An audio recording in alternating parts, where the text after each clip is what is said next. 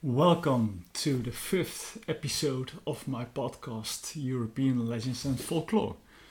Today we are going to talk about a real werewolf. Yeah, you hear me right, a werewolf. So, in St. Michielsgestel, there was a farmhand who could change into a wolf by wearing a werewolf belt. He then became a wolf and started to attack people. Like a woman could change into a witch, this man could change into a werewolf. You could recognize him by his eyebrows, which were connected. After the deed, he could be recognized because often part of the clothing of the victims was between his teeth. Here I tried to keep the original story as it was, short and not too many details. Almost like the first part of the story is a part of the ending and things got mixed up a bit.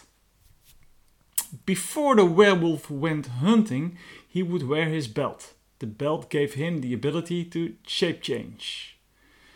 In the village, this farmhand was notorious because he abducted a girl. Finally, they could catch him and break the spell.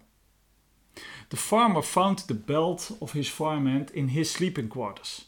He then sent him far away so he could burn the belt in the hope that everything would be solved. But when he threw the belt into the fire, from nothing the farmhand was suddenly there, furious. The farmer had to hold him very firmly because otherwise the farmhand would have jumped in the fire too. But the werewolf belt had disappeared in the flames, and from that moment the spell was broken. So, this is an old story from the village of St. Michielsgestel. It's a well-kept story. It's not a well-known story, but it probably dates from somewhere in the Middle Ages. Interesting fact or facts is that it's quite different from werewolf stories from our movies. But this story is quite in line with other medieval werewolf stories, as we will see when I continue this podcast.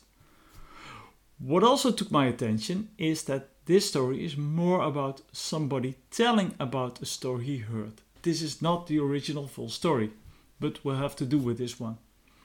First I'm going to talk about the village. Next we are going to discuss medieval werewolves in general, and then this specific werewolf and this kind of stories in general. So let's first talk about the village of St. Michielsgestel. From all documents is known that the village is from the 10th century. Findings done by archaeologists show that there was a wooden church which was replaced in the 11th century by a Roman stone church, which was replaced in the 15th century by the current stone Gothic church.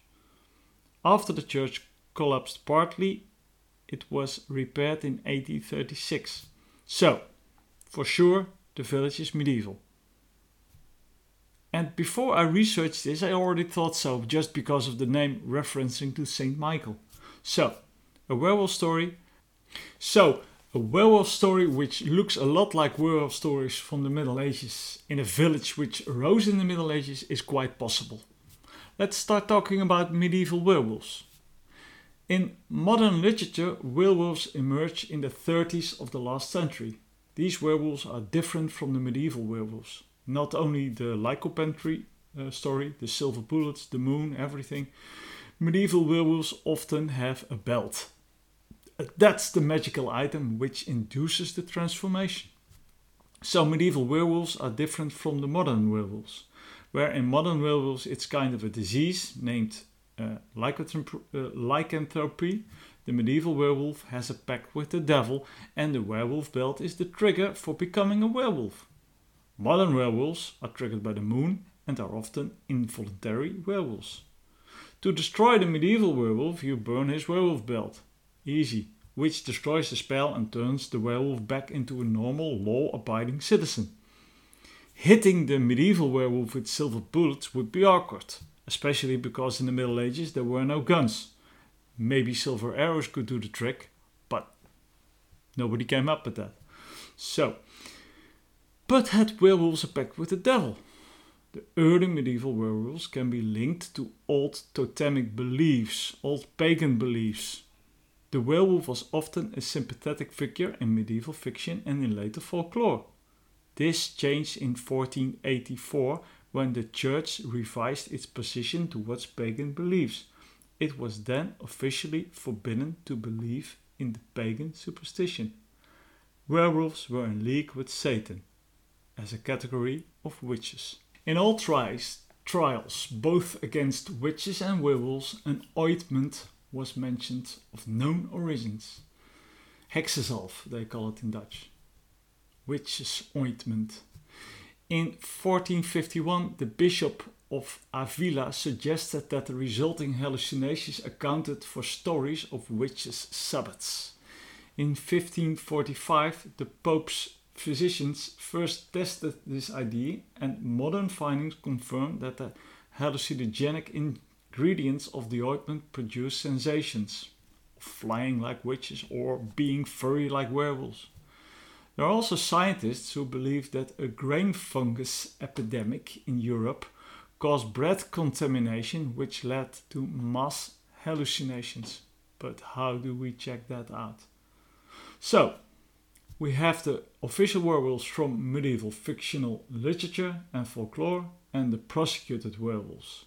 Prosecuted werewolves could be normal men who were on the wrong time and place.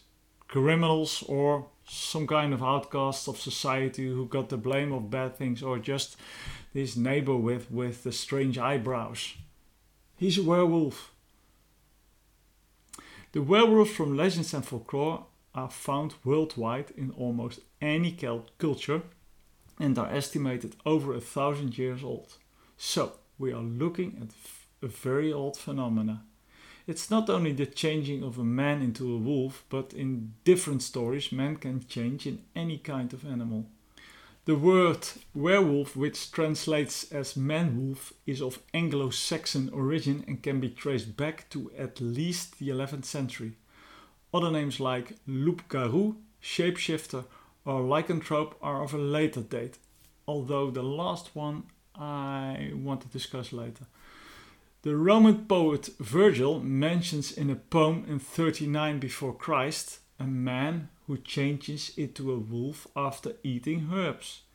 In another tale, Lycon, hey, sounds familiar, Lycon, the king of Arcadia, is punished with bestial transformations by the god Jove after the king tried to test the god by feeding him a meal of cooked human flesh. Nice guy. I suppose the word lycanthropy comes from this King Lycon. It's too, well, it would be very strange. The first 4 letters are the same. Come on. Message me when I'm wrong, please. In a third story from 55 after Christ, Petronius sees an instance of lycanthropic change quite different from the other stories. His host took off his clothing, urinated in a circle around them, and then transformed into a wolf, which immediately bounded off to savage sheep in the countryside. A servant then ran the marauding wolf through the neck with a pitchfork. The next day, Petronius sees his host as a human with a wound on his neck at the exact spot of the pitchfork. So, yeah, 1 and 1 is 2. In many later stories, the werewolf is often recognized by his wounds in human form. This period, the late 14th century tale, Arthur and Gorgolon, and the Lay of the Werewolf, attributed to Marie de France and dated circa 1150, tell basically the same story of werewolves who are victims of circumstance. In the first, a king whose garden contains a sapling that can turn the person struck with it into a wolf is tricked by his unfaithful wife into demonstrating its power on himself, after which she turns him out into the wild. In the other, a husband who confesses to his wife that his regular nighttime disappearances are due to feral transformations finds one day that she has stolen his clothes, preventing him from changing back and forcing him into the forests. In both stories, the wives have schemed all along to replace their husbands with new lovers. The unfortunate men are forced to live the lives of wolves, even though they retain their human consciousness and are wolves only in outward form. Ultimately, this curse proves their salvation, for in each case they ingratiate themselves with the king, who domesticates them as guardians. Through their benevolent and intelligent actions, the wolves reveal that they are more than animals and ultimately are able to direct their keepers to the methods that allows them to be restored to human form, whereupon their deceitful wives are either executed or exiled with their lovers. The clear moral of these stories is that the truly virtuous can overcome the bestial, be it their own lupine form or the inhumane schemes of their fellow humans. A similar story can be found in Guillaume de Palerme, a Middle English poem that dates to 1350 and which tells of Alphonse, heir to the throne of Spain, who is bewitched by his evil stepmother and turned into a wolf. In wolf form, Alphonse performs many good and heroic deeds, including protecting the lovers William and Melior. William ultimately attains to the throne of Rome, and Alphonse's good deeds allow him to return to human form.